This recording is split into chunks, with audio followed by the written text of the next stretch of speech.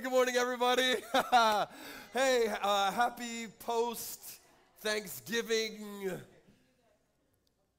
trauma.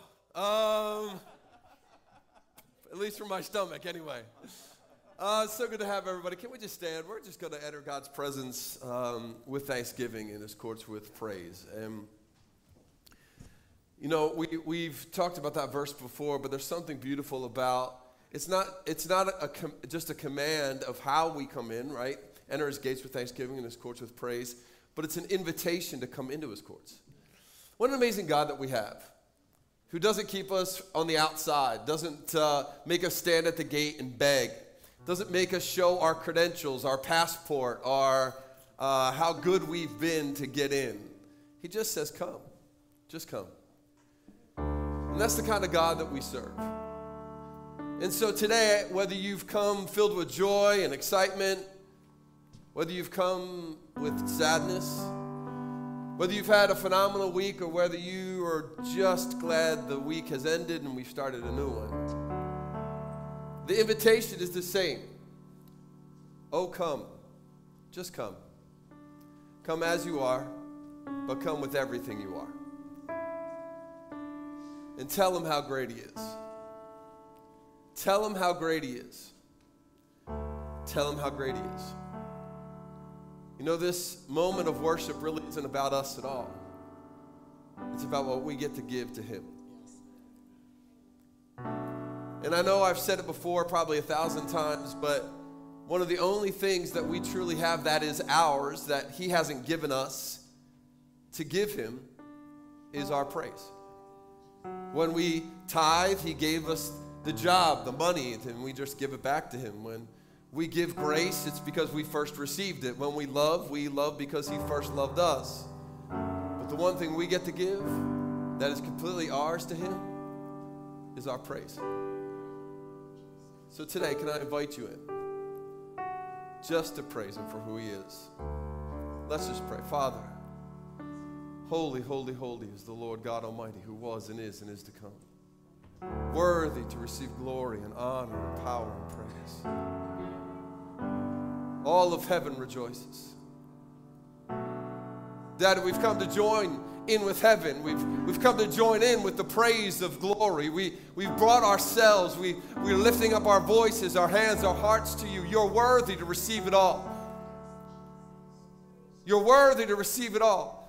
And so we come with joy, with joyful hearts, and say, great is our God and greatly to be praised. In the city of our God, on the mountain of His holiness, He is worthy to be praised. Daddy, we give You glory. We give You honor, Daddy. This is how we fight our battles. We fight them on our knees. We fight them in praise, Lord God, to You. This is how we give You glory. This is how the King of glory comes in, is when we lift up praise to You. So come. Oh, come, Emmanuel. Come. Come and receive glory. Receive honor, receive praise. We give You the glory. We give You the honor. We give You all the praise, Daddy. We love You. Let Your kingdom come. Let Your will be done in our lives today, in the service today, in our nation, oh my God, in our nation and in our world today, as it is in heaven. And in Jesus' mighty name we pray. And together in faith we say, amen. And amen, and amen, and amen, and amen. Come on, church, let's just push in. Just lean in a little bit and begin to worship Him for who He is. Give Him some glory. Hallelujah. Church, together today, let's bring glory to the one who brought hope back into this world. Let us praise Him for who He has always been and always will be to us today. We love to call Your name. It's something we cannot explain. That happens when we proclaim Your great name, Your great name. We love to call Your name. It's something we cannot explain. That happens when we proclaim Your great name.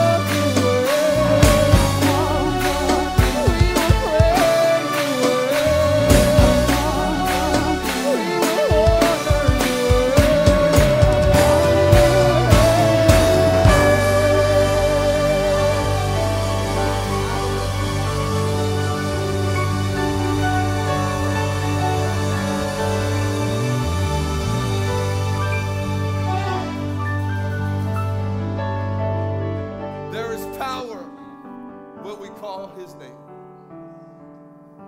Church, I'm just gonna invite you to do something. Because I believe that song and that word is true. There is power in the name of Jesus. The Bible says that there's nothing stronger than the name of Jesus. Not anything visible or invisible, anything manifest in our body, any sickness, disease, any circumstance, any scenario you're facing, nothing is more powerful, nothing has more authority than the name of Jesus. And maybe you need a breakthrough today. Maybe you need a healing. Maybe you need a breakthrough. Maybe you need a miracle. My God is in the miracle business because he does still do miracles today. Because his name hasn't changed.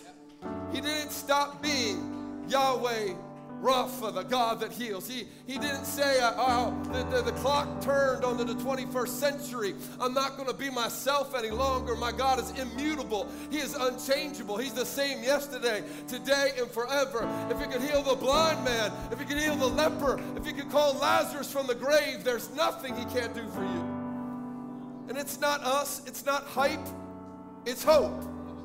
Because Jesus said it's true. So I'm going to pray that. And if you need a breakthrough today, I'm just going to ask you to lift up your hands, just to say, God, here are my hands, empty and open, ready to receive. Daddy, I'm willing to stretch out my hands towards you in hope as a sign, Lord God, to connect with you. Father, all over the room you see hands and hearts lifted up. All over the room you see beyond what we can see. You see the things we can't. You know the answer before there's even a problem. And God, I thank you that you sent Jesus as the answer to every problem we face. So if it's sickness, I pray for health in the name of Jesus. Father, if it's lack, I pray for provision. If it's brokenness, I pray for healing in Jesus' name. If it's depression, I pray for joy and peace in the name of Jesus. If it's relational strife, I pray for unity in Jesus' name.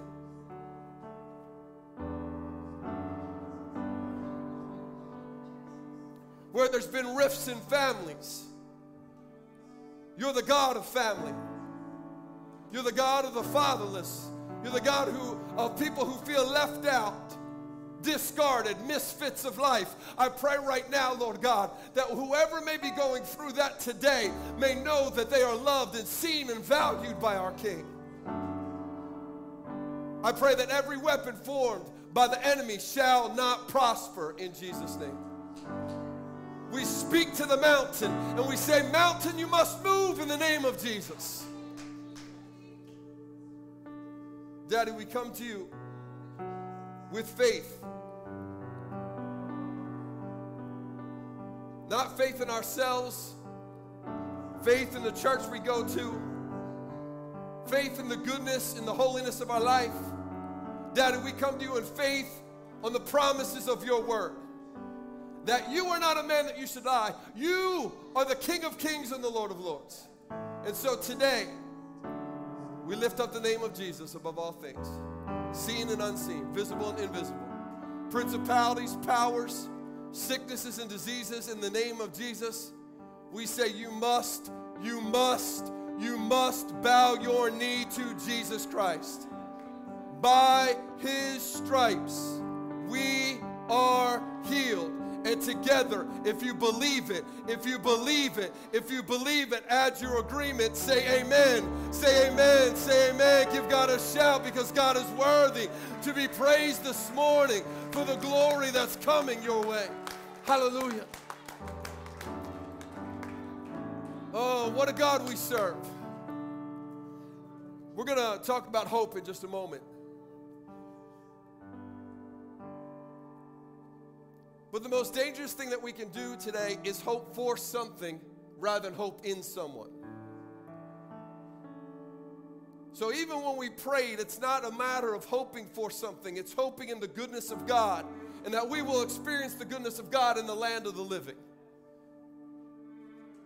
That though he slay me, my God is good, as Job said.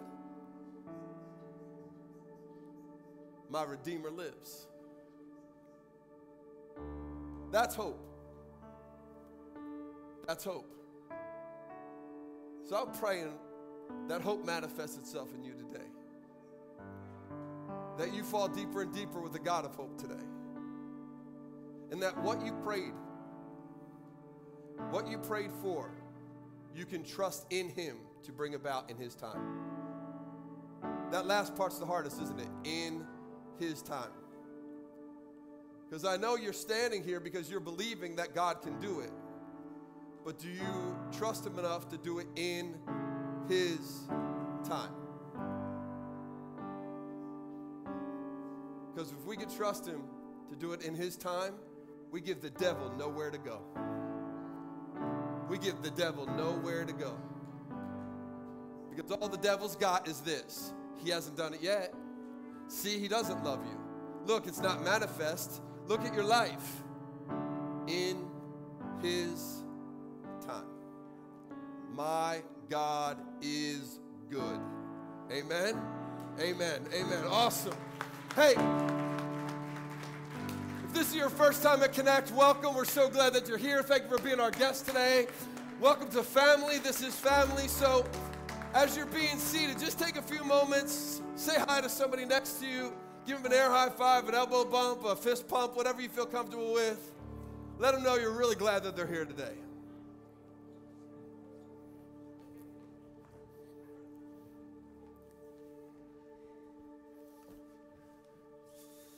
Babe, before we hop in, you know, I know I really felt like you had something. Yeah, actually, Chris, can you come back up? Ron, can you come back up? There you go. Can we just take a couple minutes? You guys can stay seated, but just what you were just playing, just keep playing that. Sometimes we just need to give space.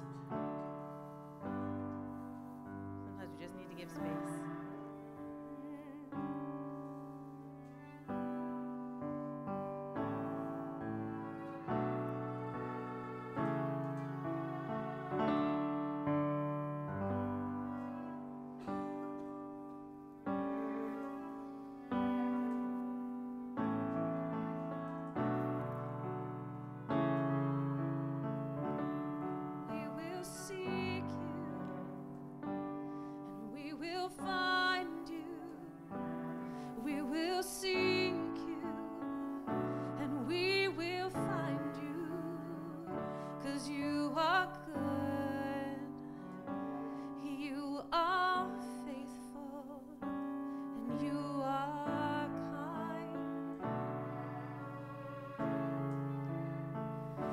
So we trust you once again,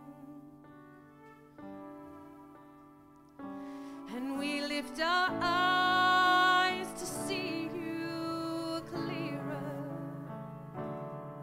and we listen to your heart today.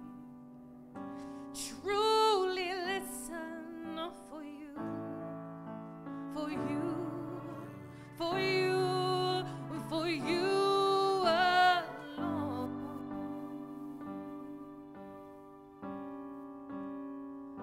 For you alone,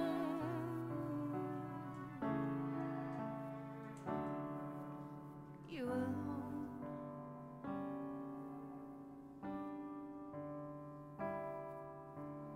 God, I pray that you would help us see through veils of religion today, veils of preconceived ideas and false notions. We each carry those, God, in our lives. They're made up of different emotional fabric, but they're there nonetheless. So God, today I ask that you would help us with your strength pull that curtain back so that we can see you. The real you, the real you, the real you, the real you, the real you. Amen.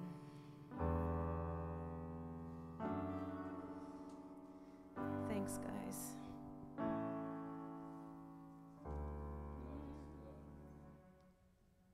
Thank you guys really quickly. Thank Ron and Chris, because thank you for using your gifts. Thank you for being willing to use your gifts.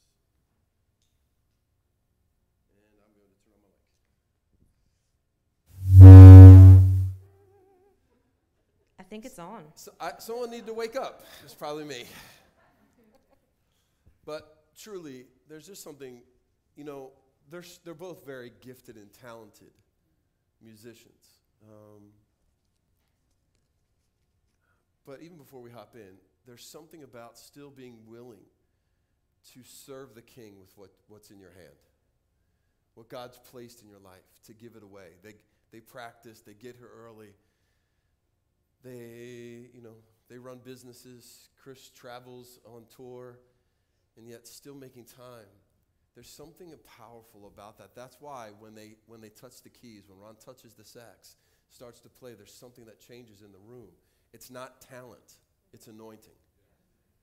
And all of us carry it in certain ways.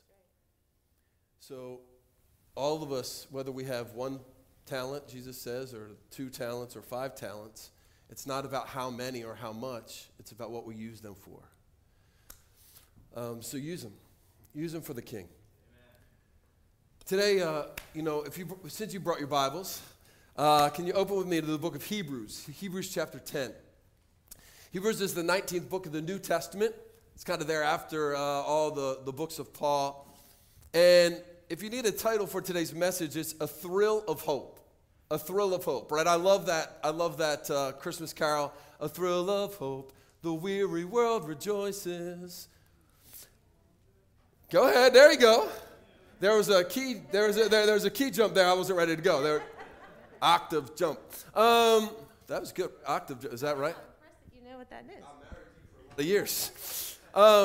But I don't know about you, but I think where we are in our world needs some hope. Anyone out there needs some hope? And the weary world. And so, today's the first Sunday of Advent. And for some of us who grew up in a liturgical church, you may be very familiar with Advent. For some of us who did not grow up in a liturgical church, you'd be like, what the heck, right? What is this kind of all about? And so we just wanted to recognize, because Advent's kind of cool, and we haven't always done it here at this church, but it's something that's been laid on D&I's heart, because Advent is the 4 Sundays that precede Christmas, and they're really there to give us a breath, to remind us to take a breath.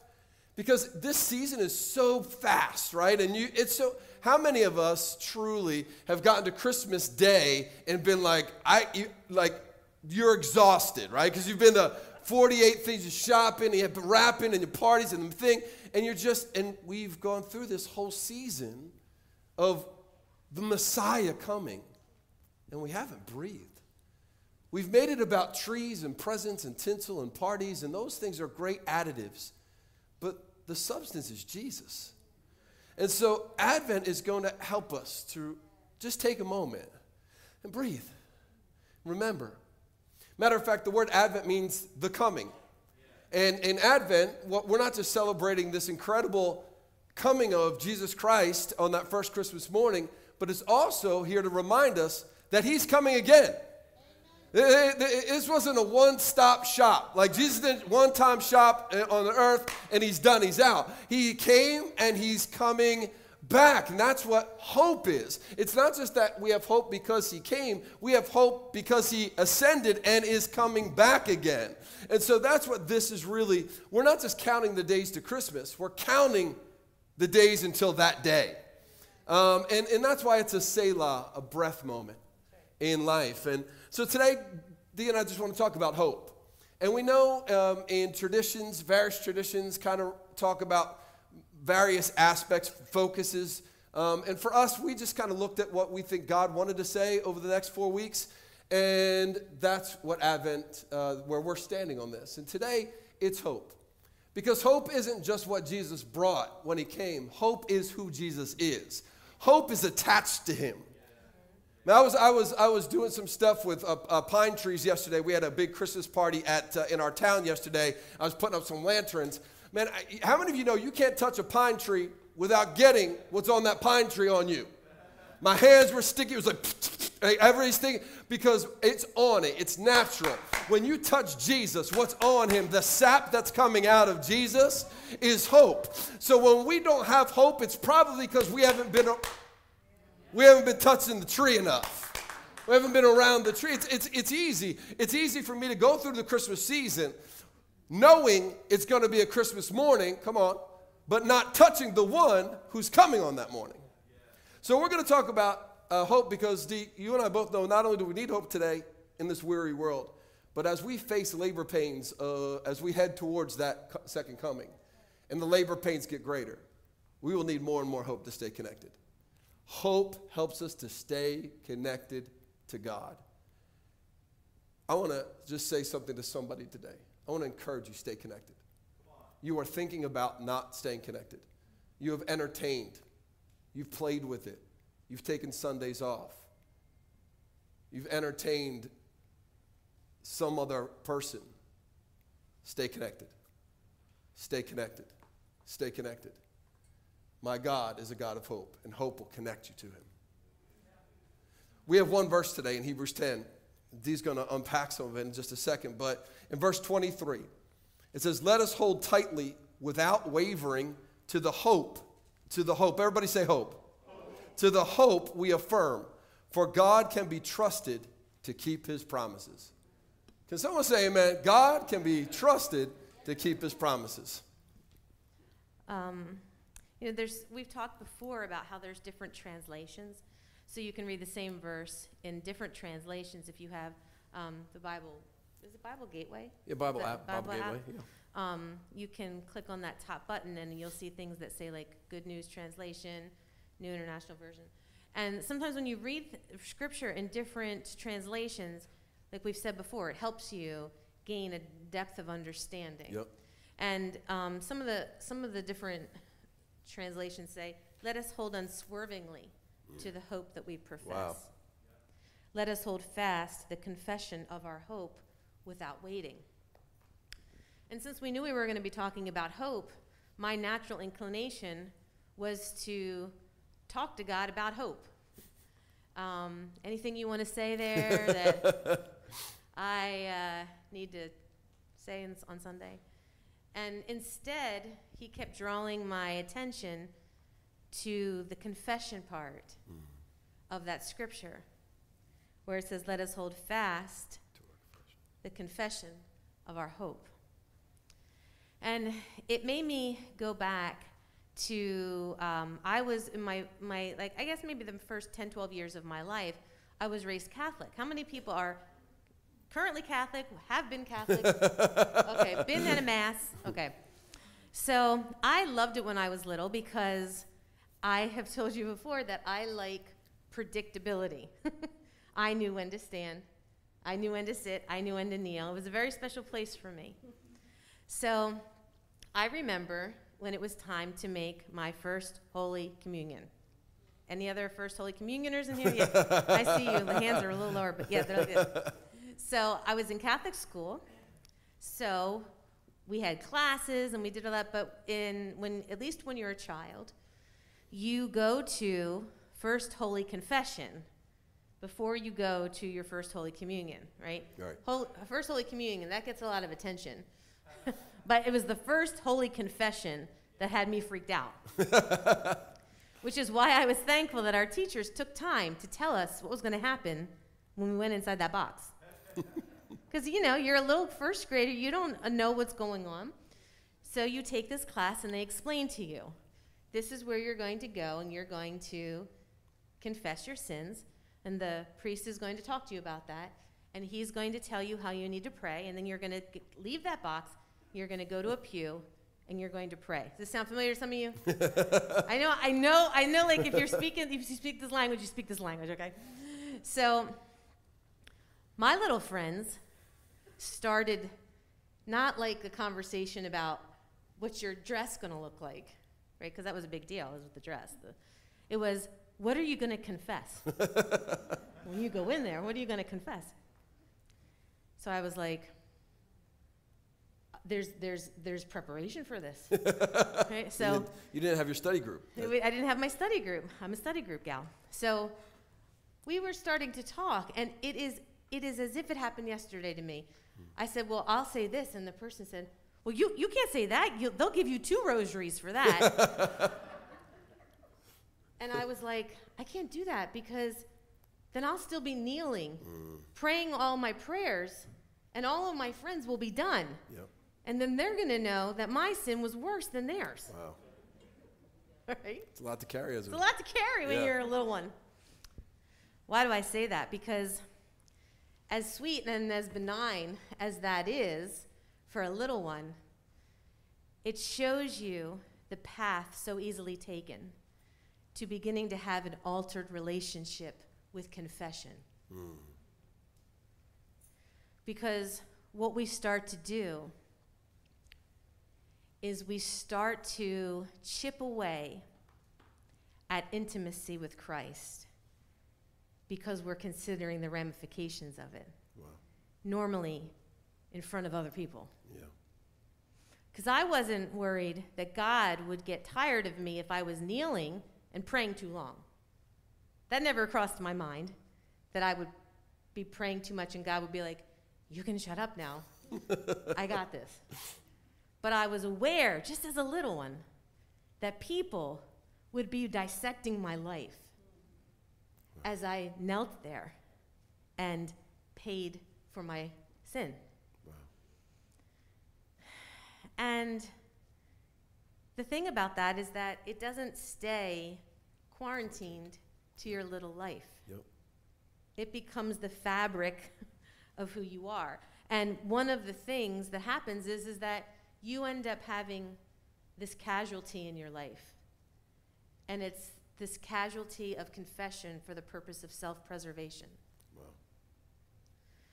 And let me give you a little bit of insight into our makeup as humans. So when we confess Jesus as the Lord and the Savior of our lives, and we lay our life before him and we ask him to come not just into my life, but lead my life, that is something that God graciously does, and heaven is a result of that. But it's not the result of that, because he wants to now live life with us. Correct. Here's the problem, is that when we came into this world, we had this thing called humanity, sin nature, Yep. our flesh, our soul.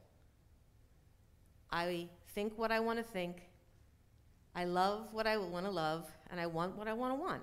Yep.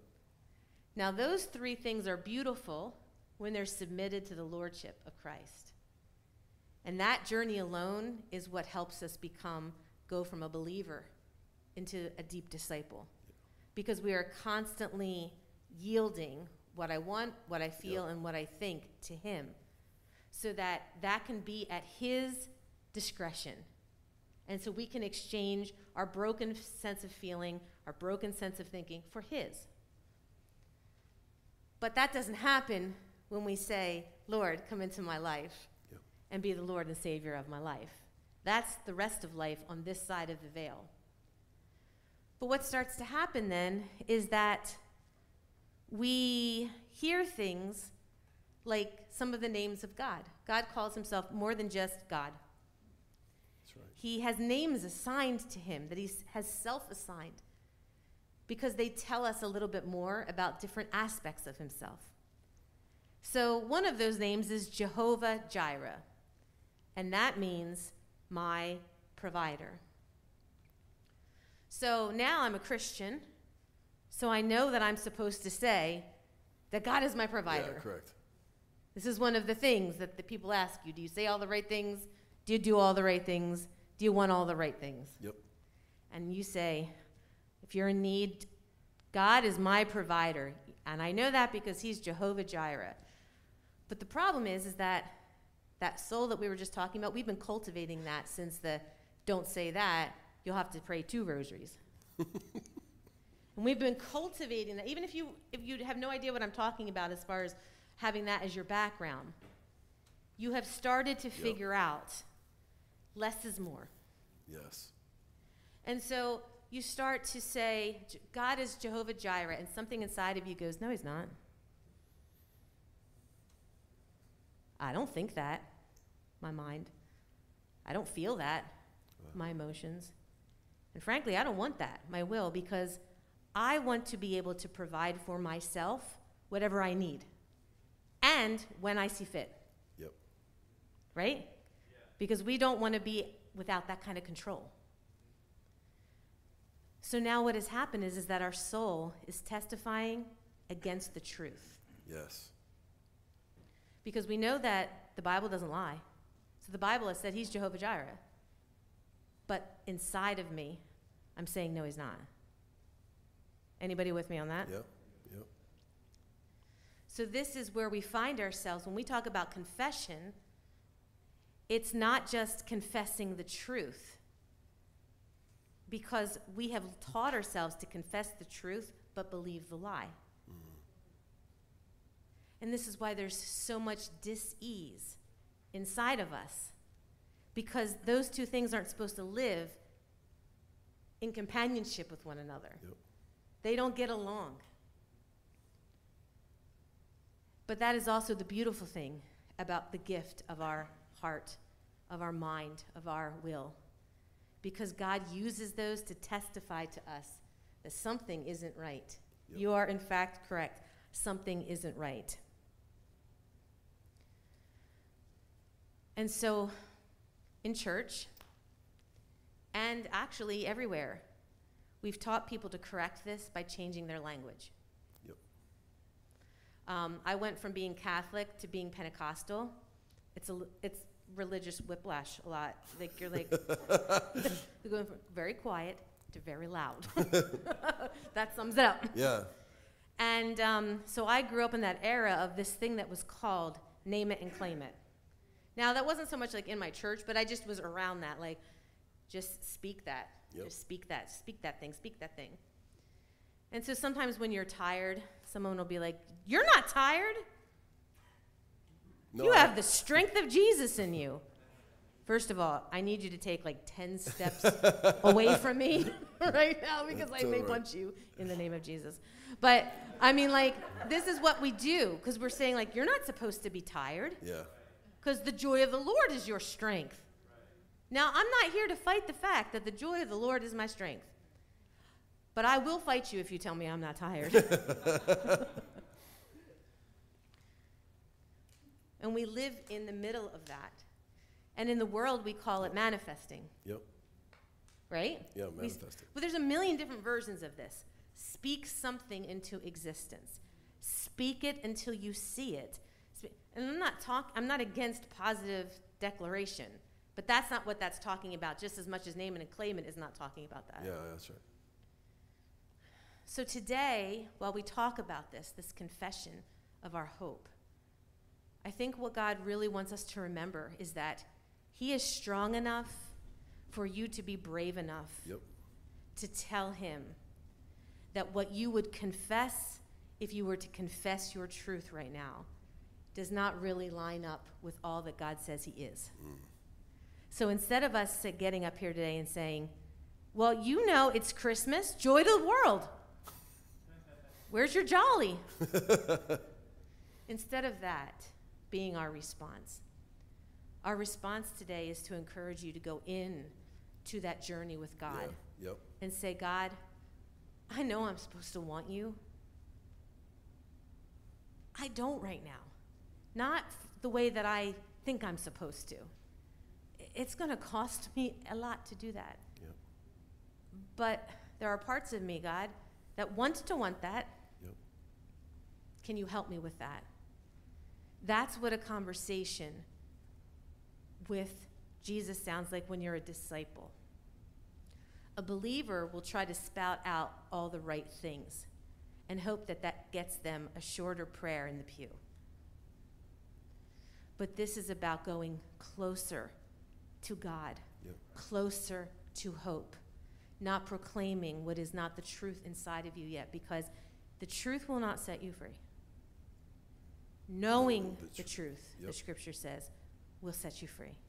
Yep. And God is not afraid to show you the truth so that the truth can set you free. It's really good, D. Yeah, it's really, really, really good.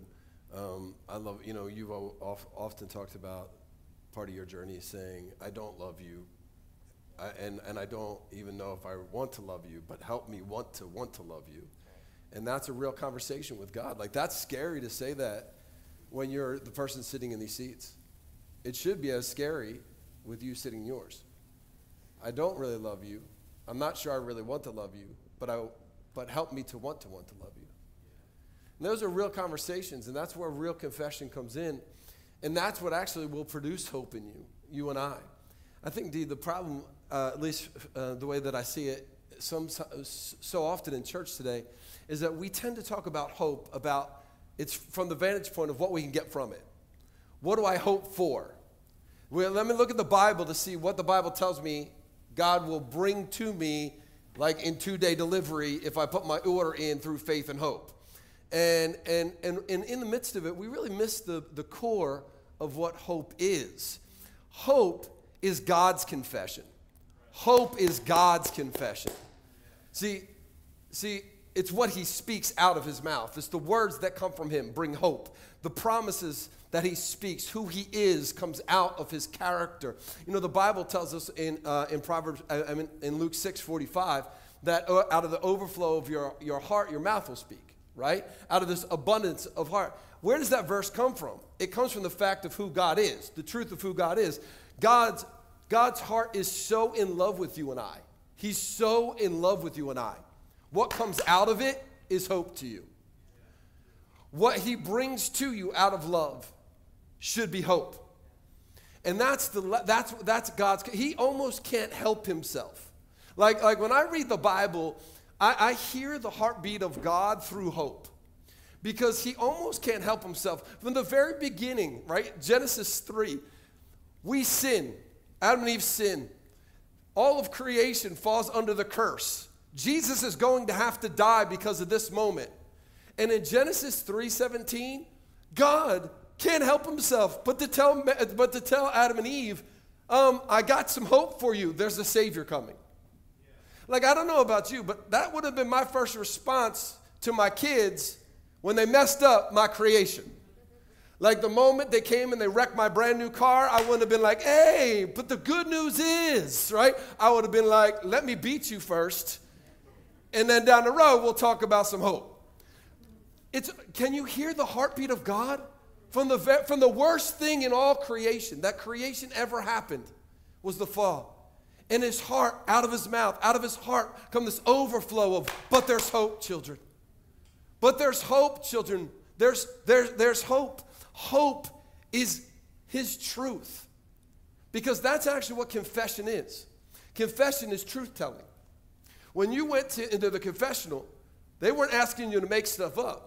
It wasn't about confessing sin. It was about confessing truth, what you actually did. It's truth-telling.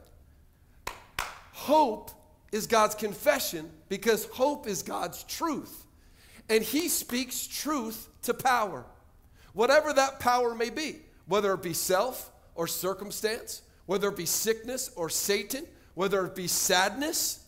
My God speaks truth to that power that's inside of us, and the result of that is hope in those who are sick and sad and under Satan. Come on, that's the result of it, because it's God's truth. So what we see in hope is the love of God towards us, not when it's manifest. This is where we get it screwed up in church. Because we're waiting for it to be manifest for us to actually recognize it was hope. Hope is the fact that anything can change. And if anything can change, because we can't make it a change. I can't heal myself from cancer. Come on, I can't. There are things that are impossible for man. If anything is possible, it's because of God's love to me. That's hope. Every time we get around hope, our heartbeat should be saying, man, I love Jesus. Any moment you start to have hope for anything, it should be a breath of love for God. It's who he is. It should make us love him more. And I think the reality, babe, is that God knows how easy it is for you and I as human beings to disconnect from him, to lose hope because of what we go through. Because the hurt we experience, the betrayals, the offenses, the disappointments, the disillusionments in and out of the house of God. God knows how easy it is for us to be disappointed and to disconnect and to lose any real hope that anything's going to change. Has anyone ever felt like nothing's going to change? Yeah, all of our hands would be up. Because that's what happens. That's humanity. And because of that, that's why he gives us hope. Why? Because hope is the connector to him. It helps us stay connected when we want to disconnect from our God. Zechariah chapter 9, there's this amazing verse. But let me give you the context of it because it's important. They are in captivity. Israel, the children of God, are in captivity in Babylon. It's 500 years before the Messiah will come. And there's people, including prophets or religious people of the day, that are saying, look, nothing's going to change. Make your home here. This is just fit in. Just settle down. Nothing's going to change. And God speaks into this moment. He speaks so beautifully into this moment. Look at what the prophet Zechariah rises up and says in the midst of this. He says, return to your stronghold. Return to the stronghold. My God is my rock, my refuge, my stronghold, my strong tower. Return to the connection of who he is. Oh, you prisoners of hope. Oh, that would be said of me.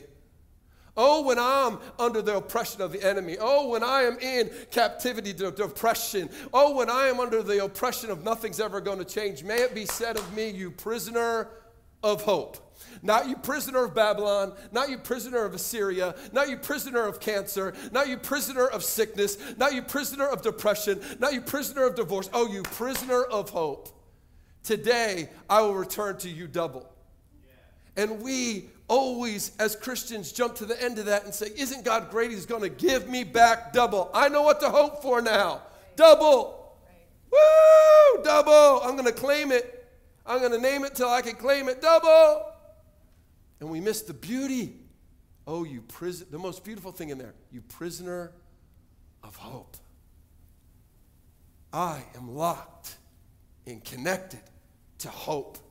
And there's no key I'm going to take that gets me out of that prison. Many years ago, I had this opportunity to climb Sydney Harbor Bridge. And there'll be a picture on the screen in a second. It's huge. It is like almost 3,800 feet long. It's 440 feet high. That's 44 stories high. It crosses over one of the most dangerous bays in the world, right? It's filled with sharks. I mean the big ones, right? So I'm like, I'm not scared. I'm not scared. I'm gonna go climb this thing. So the first thing that they do when you get to the top is they give you this steel cable with one of these little hookies on it. And they attach it to you. And they say, look, the only way you can make it to the other end is if you stay connected to this thing. Because it's really windy up there and storms blow in really fast. And a lot of the steps are wet and there's no safety nets here. This is it. This cable that connects to the bridge and connects to you. Well, here's the problem. I don't know who made this cable. I don't know the architectural drawings for the stability of this bridge and how this doohickey is strong. I don't know the tensile strength. Come on, engineers. Tensile strength of this steel. I don't know what it is. But I trusted the person who gave it to me. And I knew if I'd stay connected, come on, if I stayed connected, I'd be safe. That is what hope does. Hope is the umbilical cord that keeps us connected to who God is. We may not understand how it's made. We may not understand how it's come together. We may not understand the designs of what we're walking through and walking over and walking under. But as long as we stay connected, that's why God gives us hope. Because hope connects us to who he is. I was looking at, you and I were talking about this week. I was looking at Matthew chapter 1, the genealogies of people leading up to Jesus. Now, I know most of us skip right through those things, right? You start to see a genealogy, you go to the end of the list, boom. But at the end of that list, there's actually a powerful verse. In verse 17, it says, so all the generations from Abraham to David are 14 generations. From David until the captivity in Babylon are 14 generations. So from Abraham to David, from David to the captivity, from captivity to Jesus, all 14 generations. Now, we're reading this post-fulfillment of the promise, so we don't need to read it with hope. We read it with belief. That actually happened. But they were reading these promises with hope for 2,000 years. That's the time span. For 2,000 years, God, through his heart of love, kept speaking hope into them. Why? Because over those 2,000 years, there was disappointments. My child wasn't born. I bore an Ishmael. I don't know what to do. There was family discord. Someone sold Joseph. His brothers sold Joseph into slavery. You want to talk about a mess? You think you had a messed up family Thanksgiving? His brothers sold him into slavery. There was slavery in Egypt. There was wandering in the wilderness. There was Babylonian destruction and captivity. There was Roman occupation. There was 400 years of silence when the prophets did not speak and heavens were of brass. This is why God's people needed hope, because he knew what they would face. And he knew if he didn't give them hope, click, all those things would cause them to disconnect. See, God created hope because, like Abraham, he knew that there would be circumstances for us that wouldn't line up in our own time period, in our own timeline. So we'd want to take matters, like Abraham did, into our own hands. Disconnect. I'm going to do it my way. And like Abraham, we'd make bad decisions in these seasons. If I'm honest, sometimes it's my bad decisions that have caused me the most self-loathing. I can't tell you how many times bad decisions pop into my mind and I go, man, I hate my life. I hate that moment. I'm so embarrassed. I don't want to see that person. I don't want to, so frustrated. How can I? And I find myself, because of that bad decision. God's not disconnecting. Come here. Stay with me. The bridge didn't disconnect. My self-loathing causes me to disconnect. That's why I need hope. Hope that he'll love me in the midst of my self-loathing. Hope that he is a God of the second and the third and the fourth chance. Hope that he's the God of grace and mercy and not just a God of judgment and pain. I need hope. When I'm going through things, I need hope to believe that he's a good God who works all things together for my good in his time period. If not, I'll disconnect and make bad decisions. He knew that the enemy would attack and cause fracture and disunity and devastation and destruction. He knew our hearts would be broken. We'd go through divorce. People would just up and leave our lives for seemingly no reason. We'd be fired, let go. We'd face the oppression of sickness and cancer and depression. And God knew, because he wrote it in Proverbs 13:12, that hope that hasn't manifest quickly will make your heart sick. Hope deferred. He knew it. He knew when things haven't come to us, when the enemy has oppressed us, when we're going through the captivity of our souls at times, when we haven't been delivered in due season, or at least the way that we feel is due season, our heart will get sick, and heart-sick souls disconnect from God. We disconnect from church. We disconnect from each other. Man, I can't tell you how many times, this is honest truth. There's how many times I'm going through my own depression, my own sadness, my own, I can't believe where I am as a pastor or in church or in life. And my friends, my other pastors will call me and I will push decline. Is it because they're bad people? Is it because they're not going to encourage me? No, it's because they are going to encourage me. But there's something inside of me that says, I don't want to be around that right now. And it doesn't just happen with others. When we live under that oppression from the enemy, we disconnect from others and we disconnect from church. We disconnect from discipleship. We disconnect from God. So he gives us hope. This is why he constantly reinforces hope. The enemy doesn't attack us because we have hope. We have hope because God knows the enemy is going to attack us. Do you hear the heartbeat of God? God is saying, I know for 14 generations you're going to go through it. I know for 14 generations you're going to live under it. I know for 14 generations you're going to have to face it. I know. It's why I'm not just giving you an answer to the problem. I'm giving you hope. Because hope will keep you connected. It's my confession over you. It's the truth. Stay connected. It's his umbilical cord that keeps me connected to the bridge. Even when it starts to rain, I'm connected. And it starts to snow, I'm connected. And the problems come, I'm connected. Oh, I may slip. I may fall.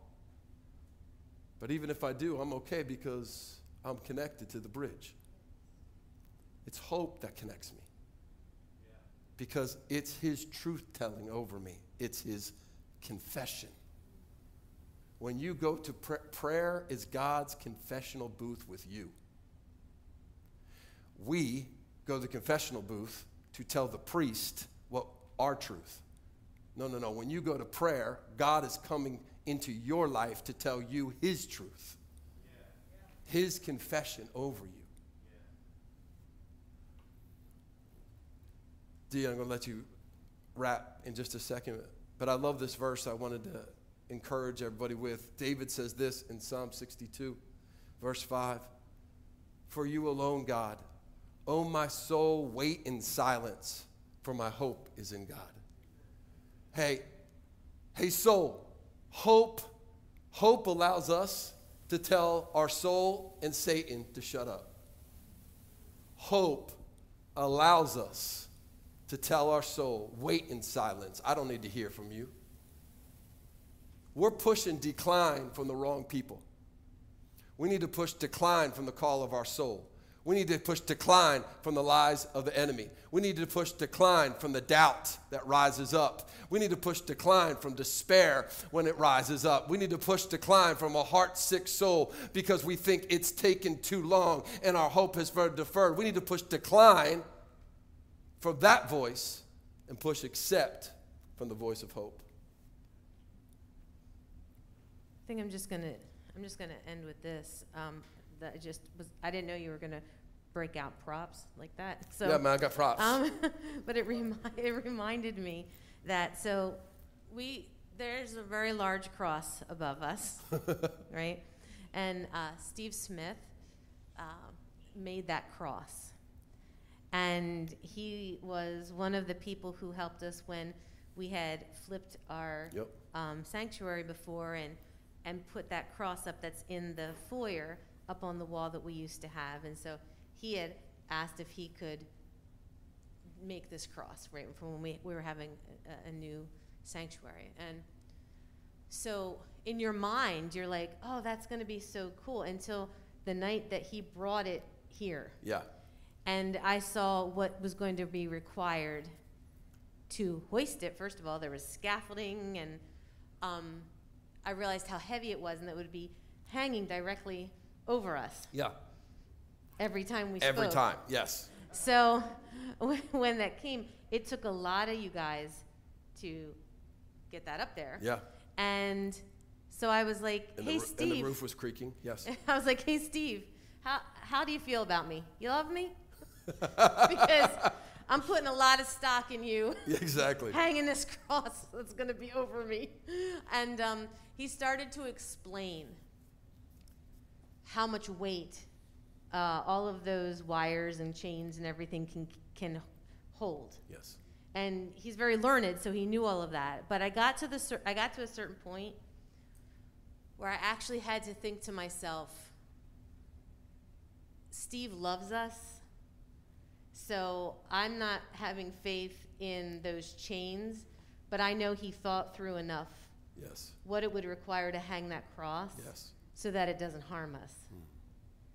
And I just left it there. Now, it might seem like nothing because you're over there, but I'm here. But I do very distinctly remember having to make a decision, like, we're going to put people on that platform, and there's a really heavy cross above them. Yes. But I didn't inspect the chain, and I didn't inspect the roof. I just remember saying, he knows what he's doing, and he loves us. Yep. It's good, dude. And so the last thing I just want to say is about confession, so that we can really experience hope this week, is that, you know, we were talking about how it's in relationships, there are these times when whatever the relationship is, it can be your partner, it can be your friends, it can be your parents, it can be whatever, but you feel like there is some sort of lie between the two of you. Yep. Some sort of lack of truth. There's an absence of truth there. And you start to ask the person to tell you the truth. And the person's afraid to tell you the truth because of the dynamic shift that could happen as a result, a loss of intimacy that could happen as a result of that truth being brought. And it's not that it's easy when there's love and then the truth is brought, but you have a greater chance at healing if there's love in the relationship to begin with. And sometimes we have been burned by human relationships, right? Just tell me what you really think about me. And then you take the risk and you say, well, this is what I feel. This is what I've experienced at your hand. And you're thinking they've just taken a lot of time to convince you that all I need to know is the actual truth, and then we'll be good. And then sometimes it breaks a relationship. And sometimes we take that experience and we superimpose it onto God.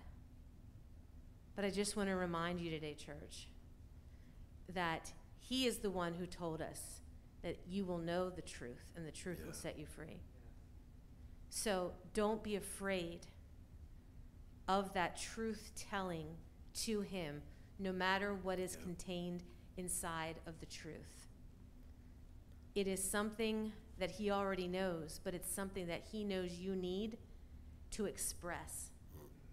And so many of us are trying to have peace without confession. Wow. Just hear that again. So many of us are trying to have peace without confession. Yep. And we're wondering what's the problem. And it always comes down to distance. Not because he's keeping himself in reserve, but because we haven't trusted the truth, which is, if I know the truth, and I say that truth to him, and I give him the opportunity to do something with the truth, even if it's not true, but it's my truth right now, he will tell me the truth. I can know the truth. Yes. And that truth can truly set me free. It's beautiful, Dee.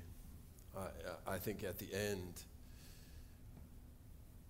when we are willing to have those real discussions with Jesus, and hope can come in our heart, then we can walk in true faith. Because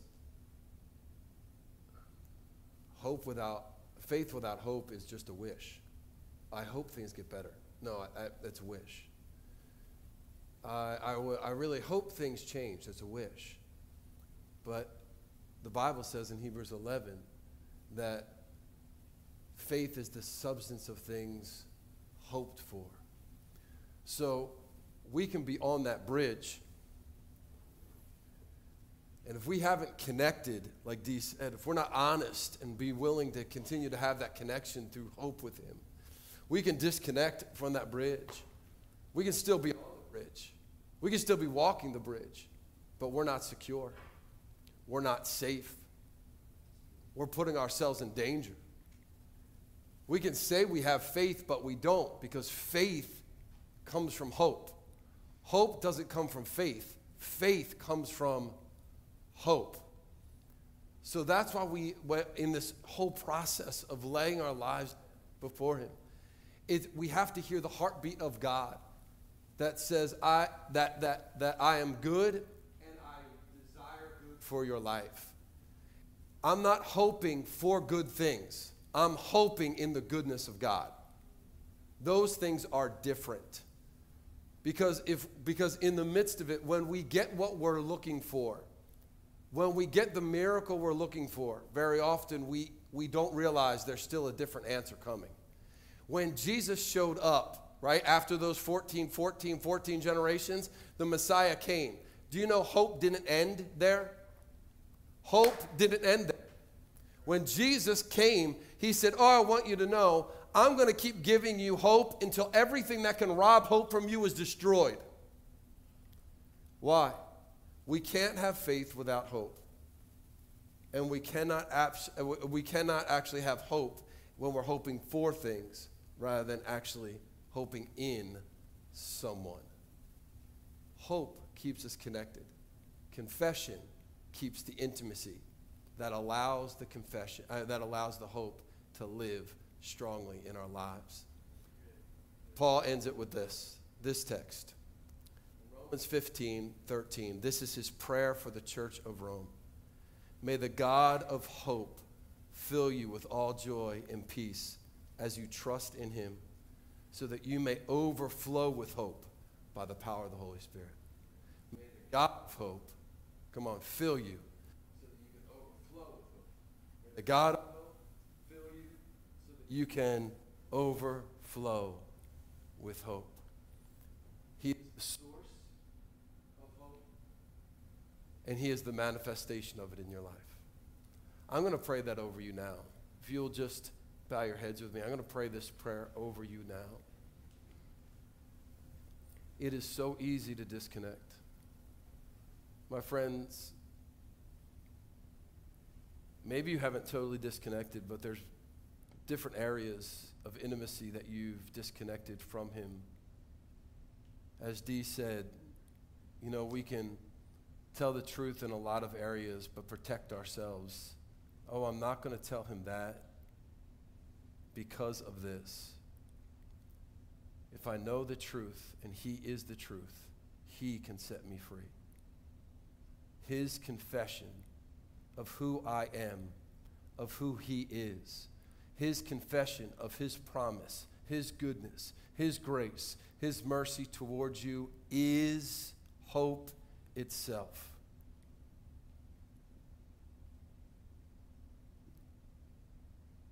So, Daddy, our prayer is this to every person around this room, every person listening, watching right now. May the God of hope fill us with all joy and all peace as we trust in you, so that we may overflow with hope by the power of your Holy Spirit. That we may overflow with hope by the power of your Holy Spirit.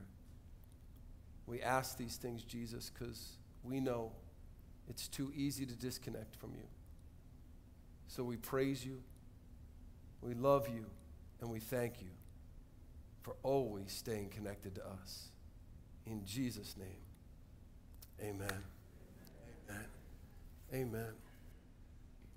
Let's just ask the team to come up, worship team to come up. We're gonna worship one last time.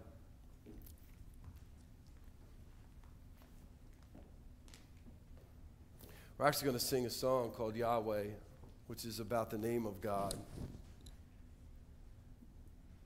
Danielle said it earlier. We don't give God names. Who he is names himself. That's why Jesus starts out the Lord's Prayer with, hallowed be your name. Because he's telling us to remember every day when we're praying that God's names are not just what he does, it's who he is. He is provision. He is healing. He is shalom, peace. He is righteousness. He is my sanctification. He is the banner. He doesn't just put a banner over me, he is those things. Every bit of that should stir hope in you. Not for what he will do, for who he is. Because he cannot not do who he is. He cannot not do. There's a lot of double negatives in there.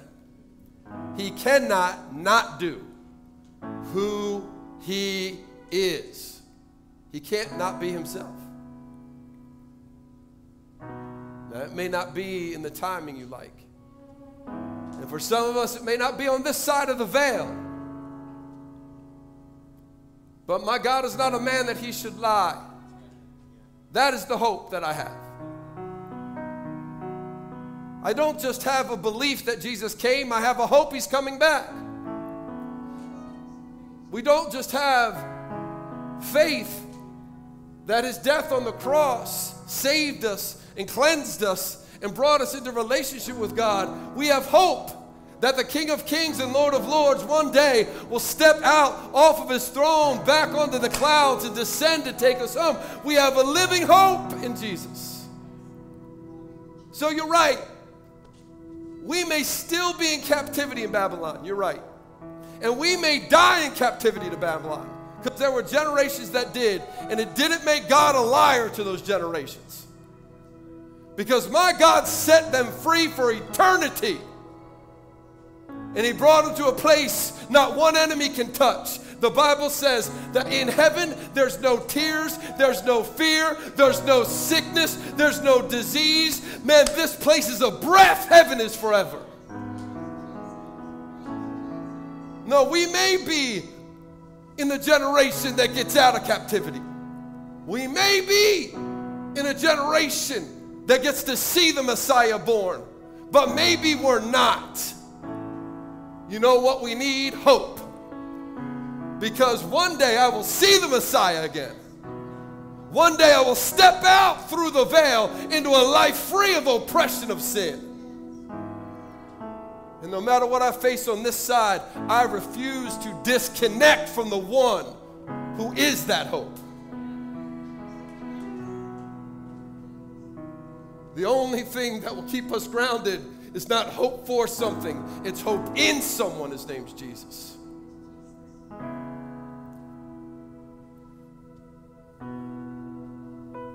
Just going to ask you guys to stand with me. I hope, my deepest hope right now, is that as we begin to sing and worship in this song, that the Holy Spirit starts to quicken you in some areas in which you've disconnected in intimacy with God. And in the middle of the song, you just turn around and say, God, I'm sorry, here I am. Forgive me for disconnecting. I've allowed that circumstance to speak too loudly. I've allowed my soul, I've pushed accept all the time to that despair. I'm so sorry. I didn't tell Satan to shut up, and so I gave him a foothold. But God, I'm disconnecting from those things, and I'm going to stand in the hope of my King. Yahweh, Yahweh, Yahweh. Come on, let's sing. Before we actually get started, God had laid something on my heart that I feel like last night while I was preparing, that I feel like I need to share. And it actually, ironically, not surprisingly, ties perfectly in with what Pastors Kyle and Danielle were sharing today about names. And I had no idea that they were going to talk about that. But I was preparing to sing this song that we're going to sing called Yahweh, and I was actually nervous to do it because it's basically just repeating that phrase, and if you don't understand the power of that name, I felt like it might be lost on us. And then God reminded me what it felt like when people who love me call me by my name. And then there's something that stirs in you when you hear someone address you intimately like that, with joy and with love, with that hope. And I was speaking with a friend last night who unfortunately doesn't share my faith about in ancient times in their folklore and mythos, they believed that knowing someone's true name would give you power over them. If a spirit knew your true name, or if you knew a spirit's true name, it would give you power over the other. And so people hid their names. And I recognized what a counterfeit that was to what God wanted to do. That this thing that brought division between spirit and man was actually unified, that bridge that gap was bridged by God, by giving us a name like Yahweh, the truest of his names. I am the I am. It means I am everything you need and want in your life. And he gave us that knowing we could misuse it or reject it. And today, as we begin to sing it, I want us to sing that as if we are speaking out to him, so that he has that stirring in his heart, that stirring that we feel when we feel someone call us by our own names, our true names, that love, that joy. That's the kind of love and joy I want to spark in Jesus, in God, in the Holy Spirit, and in heaven, by a Spirit that gave us his true name, so that we could love him all the more. Yahweh, Yahweh, we lift you high. Yahweh, Yahweh, we lift you high. Yahweh, Yahweh, we lift you high. Yahweh, Yahweh, we lift you high. Yahweh, Yahweh, we lift you high. Yahweh, Yahweh, we lift you high. Yahweh, Yahweh, we lift you high. Yahweh, Yahweh, Yahweh,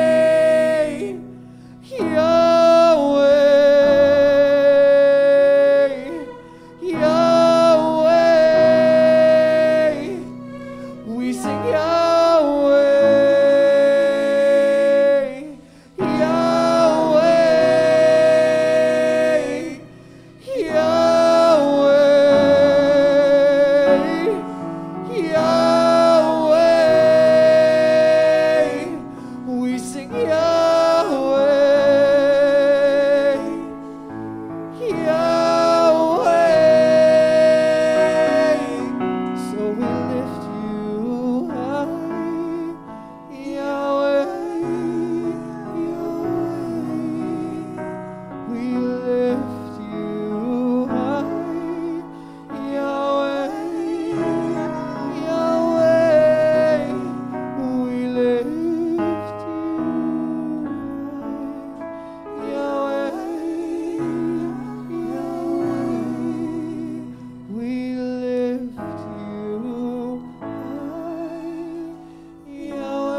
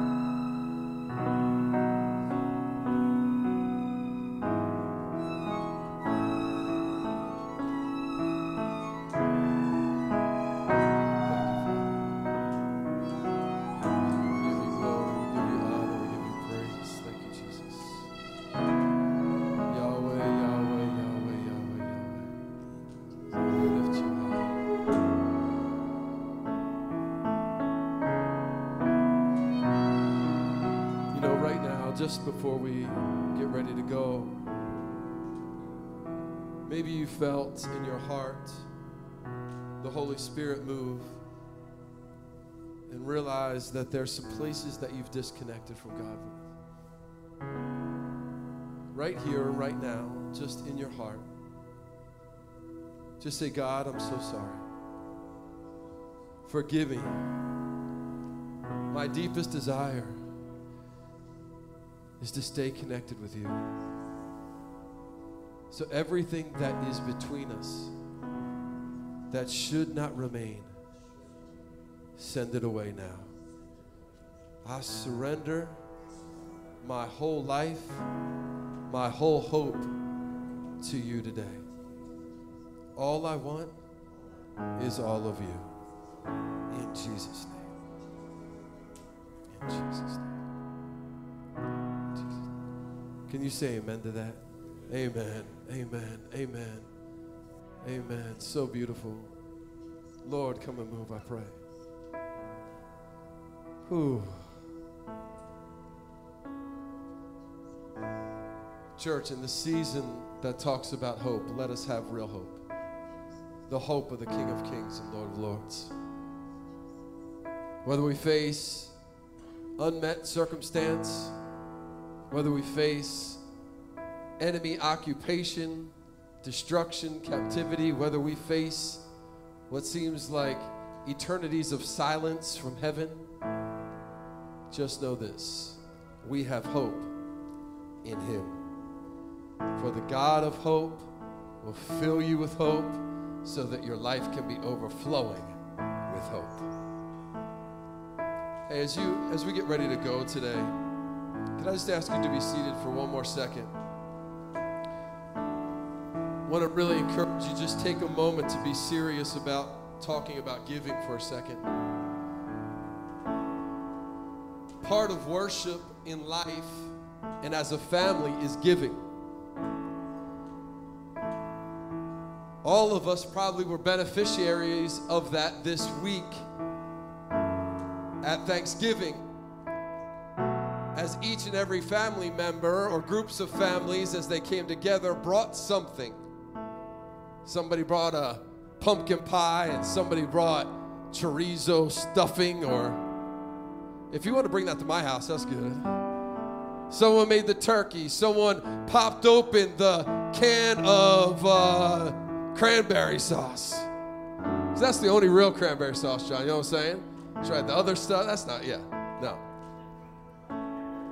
I don't want real crap, right? I don't want to know what's in there. Yeah, exactly. But we were the beneficiaries of people giving. That's what family does. Because not only did you get to eat on Thanksgiving, but I'm probably sure there was leftovers.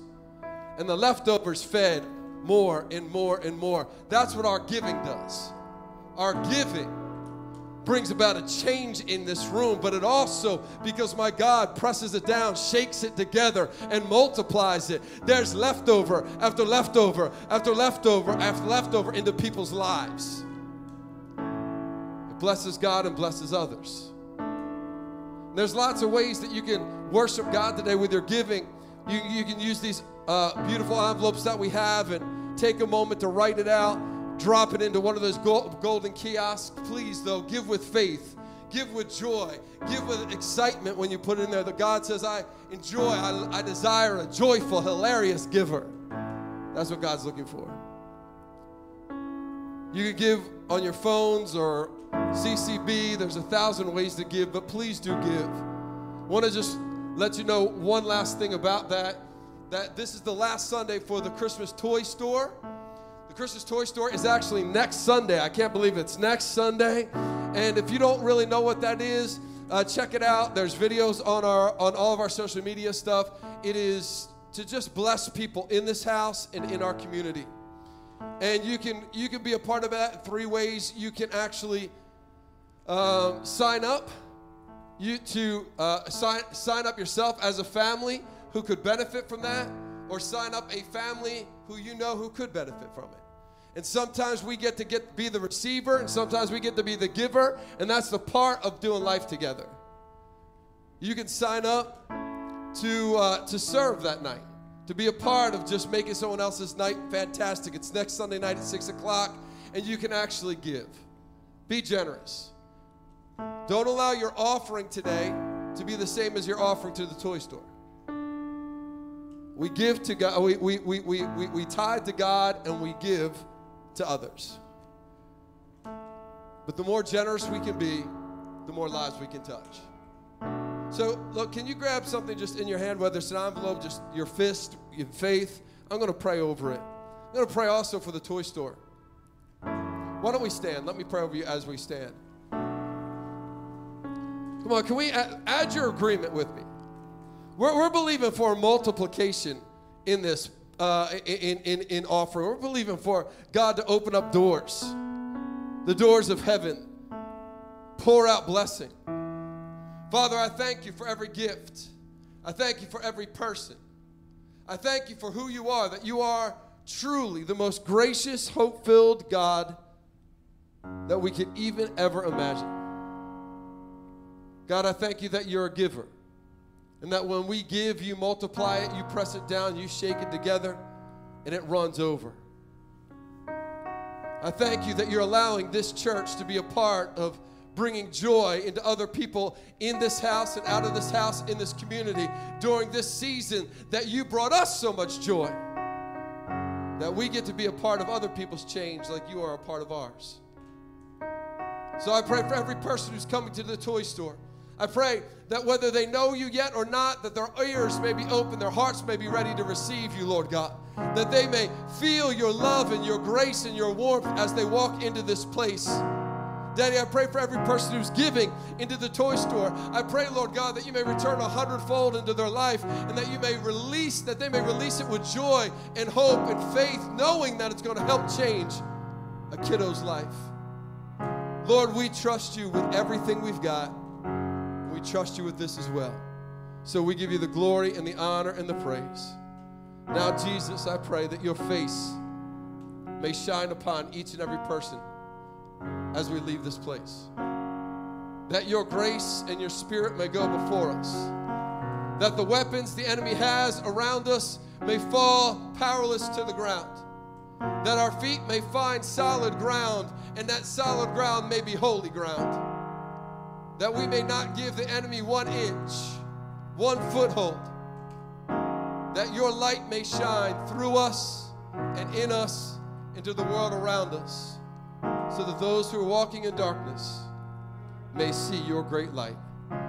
We give you the glory and the honor and the praise in Jesus' name. And everybody said, amen. Amen. God bless you, church. We love you. Go in hope, and may the God of hope fill you with overflowing hope this week. Amen. Amen. I'll see you next Sunday. God bless you.